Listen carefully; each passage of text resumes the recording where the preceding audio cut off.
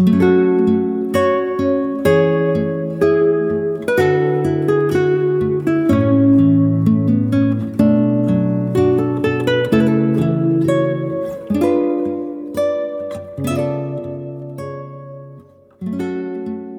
is God and Autobiography, the podcast, a dramatic adaptation and continuing discussion of the book God and Autobiography as Told to a Philosopher by Jerry L. Martin. He was a lifelong agnostic, but one day he had an occasion to pray. To his vast surprise, God answered in words. Being a philosopher, he had a lot of questions, and God had a lot to tell him. Episode 66.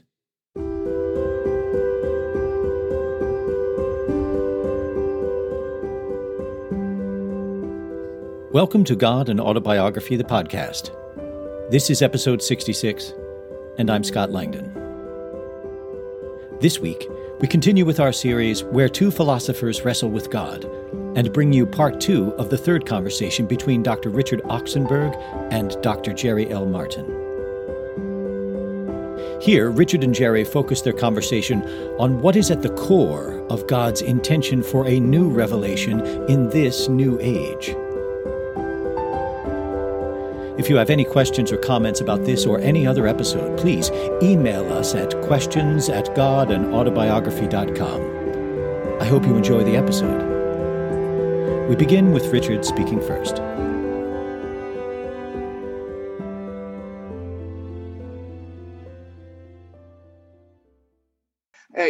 As I was thinking about, what's going on in this book? What is at the core of the revelation?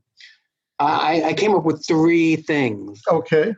And which seem all to relate to one another. One is the notion of God as fully participatory in the creation, right? Yeah. God is not standing out somewhere, just sort of observing it all, unaffected by what's going on, right? If you get anything else about me, get this. I am suffering God, right? I'm what God? A suffering God. Oh, it's a suffering God. Yes. Yes, that's almost the essential truth in the, statement in the whole book that when we suffer, God suffers, or when God just looks and we're going the wrong way. It's like a parent, their kid becomes a drug dealer or something. The parent suffers, so that God suffers in these many ways when tragedy strikes us or when we go wrong. And so God, that's a way in which God's destiny, you might say, does depend on our action. God can't be felicitous unless we're doing well and living well. Right. And also I got it that it's the other way too. In other words, God suffers for us in some sense empathically, right? As a mother suffers for a child. But in a sense, we suffer because God suffers. In other words, the disintegrating aspects of God are invested in our reality, that we have to wrestle with that, because that stuff is part of the reality of the God that we are all part of. We're all enmeshed in. It's God's suffering. Our suffering is God's suffering, and God's suffering is our suffering. Yeah, it could be a downward spiral.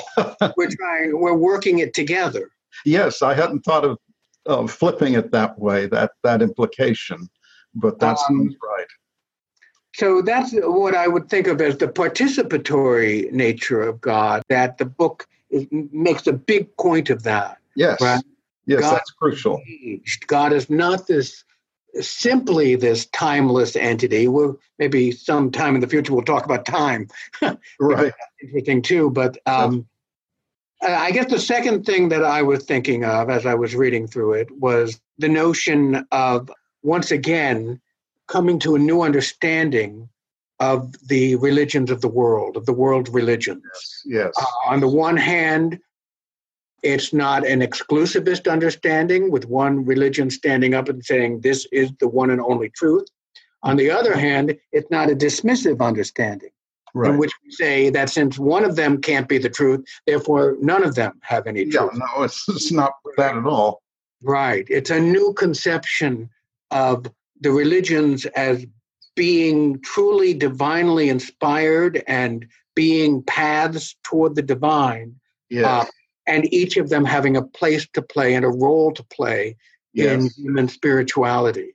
And I guess the last thing that seems... I might add, the challenge for an individual is to find which of those religious paths or some other path even, it might be philosophical or Jungian psychology or something for a given individual, find out which path is the divine most accessible to that individual.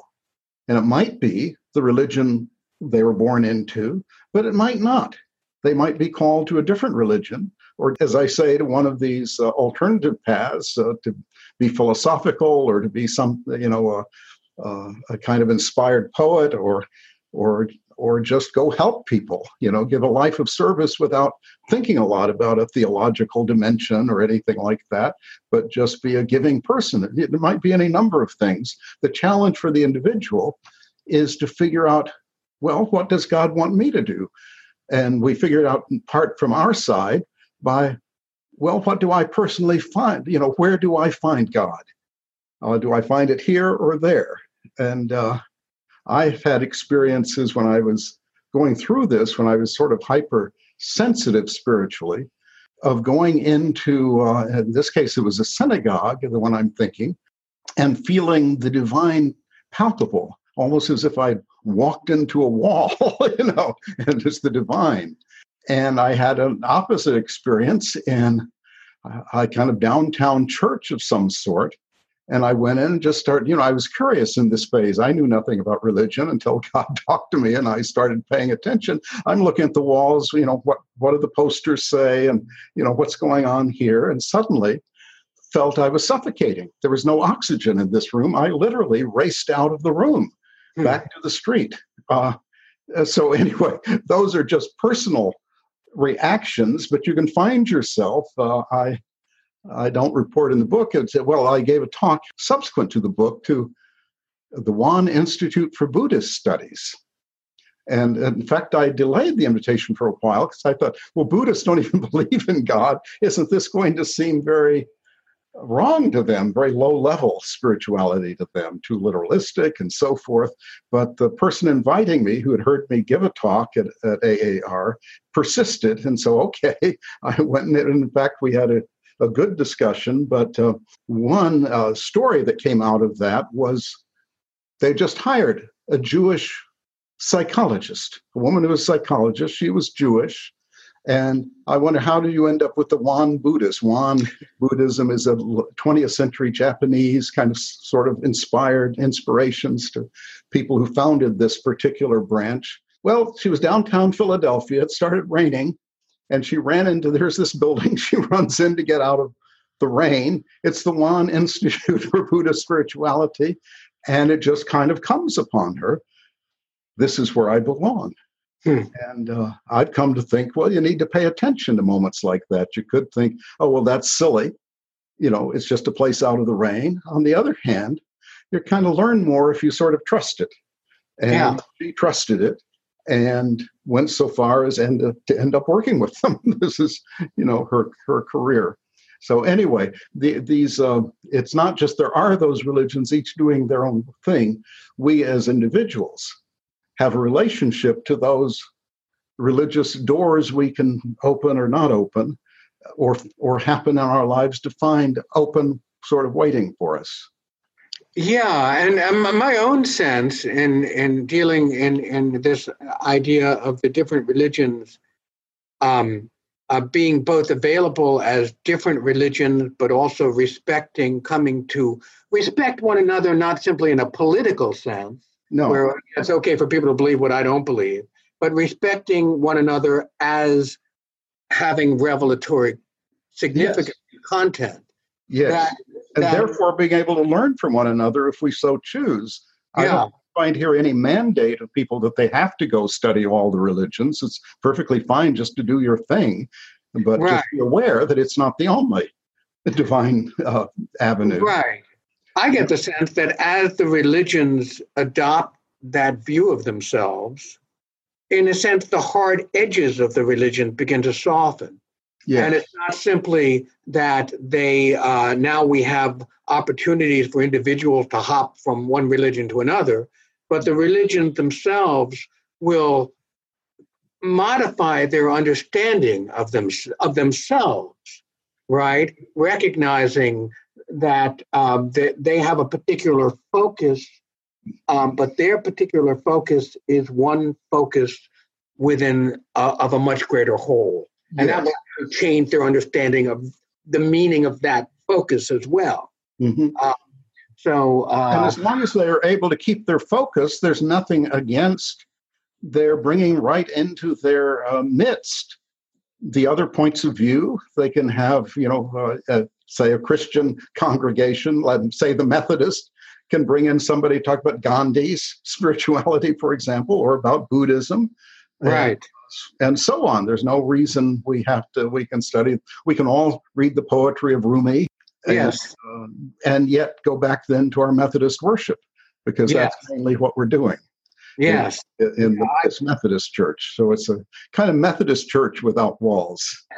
You I was just listening to actually a YouTube discussion with Matthew Fox, the Christian theologian, who was talking about how he got into some trouble with his Dominican order by starting a little school or movement in which he invited all these people from these different religions to come and participate and enlighten everyone.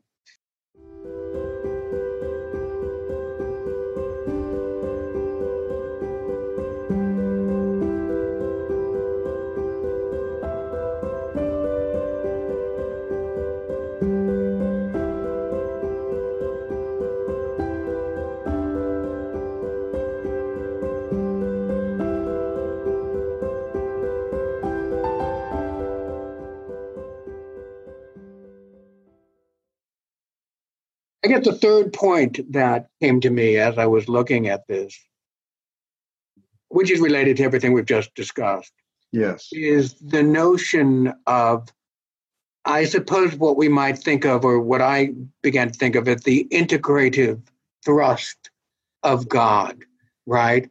That we live in this world of enormous diversity. And it's almost amazing that reality is capable of such diversity. Yes, that's right.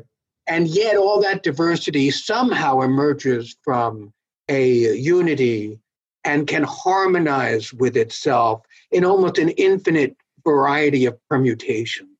Yeah. And the pursuit of that harmony is, in a sense, the goal of life.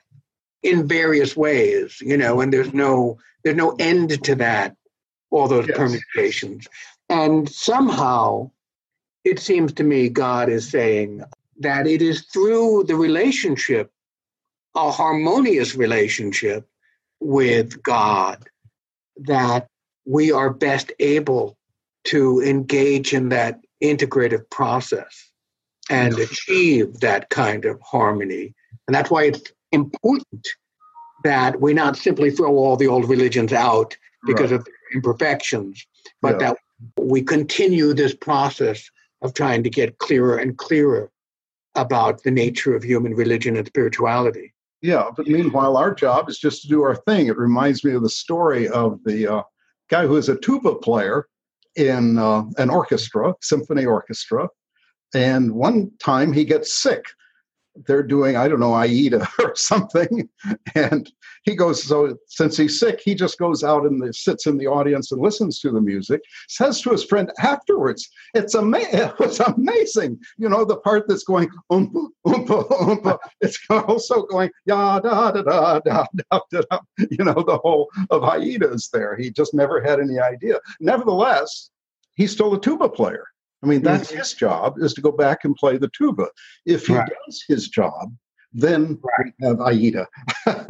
Right. And so the musical metaphors seem to come up often in the book because these harmony is a powerful metaphor itself.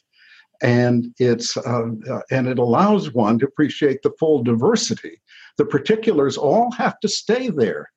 The tuba has to do its oompa, oompa, oompa, and meanwhile, all these other instruments are doing their particular thing, and yet it does make a meaningful whole.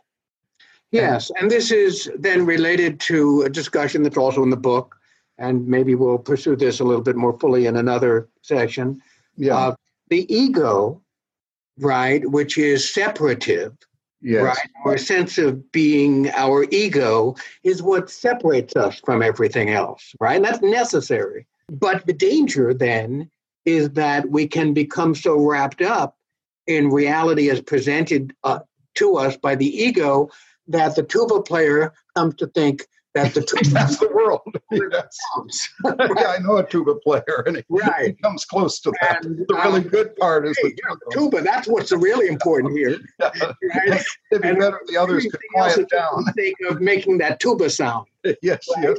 And that's the danger, right?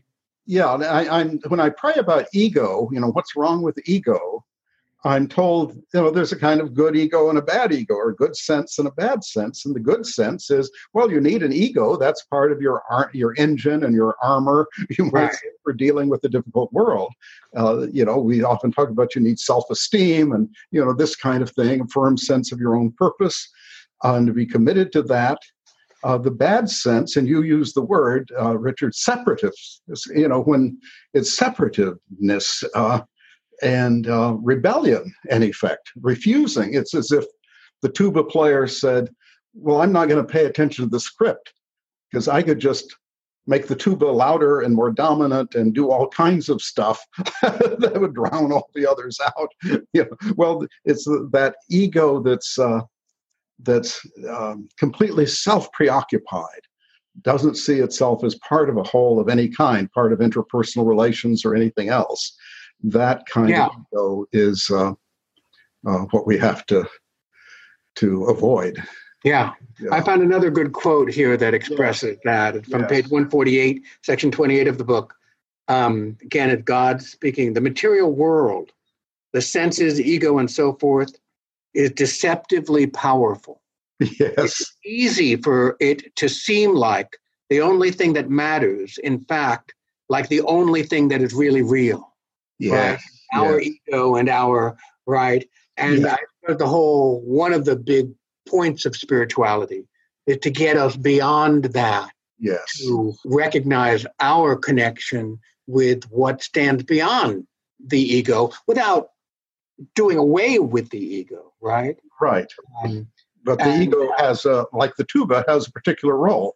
Right. To help us navigate the world, give us some defenses against the slings and arrows that might be showered upon us, and to help us stand for what we're standing for or pursue our projects with some degree of single-mindedness. But it's limited. And the other part of that quote is the natural world seems so very real, and one's own physiology, one's own body, one's own bodily desires, and the worldly goods that we're surrounded with, as well as the worldly dangers.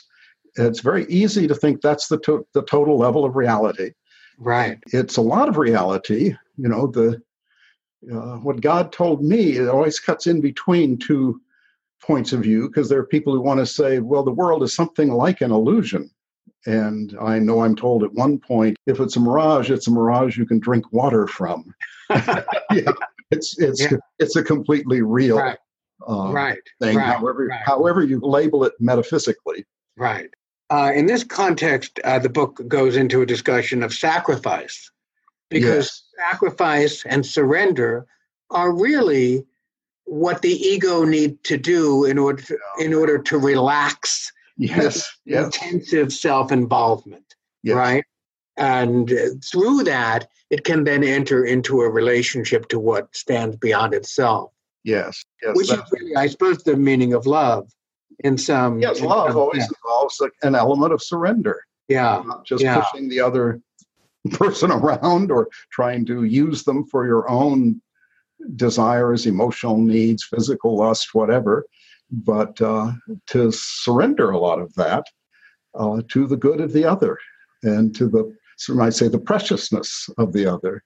And our relation to God has those things too, and our relation to other high ideals, things people fight and die for, things people sacrifice, for. I know a guy who takes food to the people in India and just hates India and hates doing this, the mosquitoes and all the horrors, and even the encounter with often wretched conditions that's a bit hard to bear. But he feels called to do this. And so he surrenders to that very uncomfortable call. And so that's a lot of life, and it seems to be essential to our relation to God. That that's why, as I always pray, "Thy will be done." That's kind of the essential prayer, right? And most people pray, "Give me this, give me that." It's like, "My will be done, God. My will be done." But to the extent you're doing that, you're not relating to God as divine being at all, but as a kind of Santa Claus or a fairy godmother or something. Right. And I suppose God's will, as it gets expressed in the book, is ultimately the will, once again, I call it integrative. But, I suppose that ultimately means to create love out of, to recognize the forces of disintegration and then deal with them in such a way as to bring harmony and integration in the vast variety of ways that we can do it in the world. Maybe with this discussion of God's will, that's a good time to stop this particular session. Sounds right. What we were planning on doing for our next one. Yes. To talk a little bit about the nature of God as revealed in the book. Yes. And, look forward to that discussion. That sounds right, Richard. Thank you for this discussion. Yeah. And I'll look forward to the next one. Yeah. Yeah.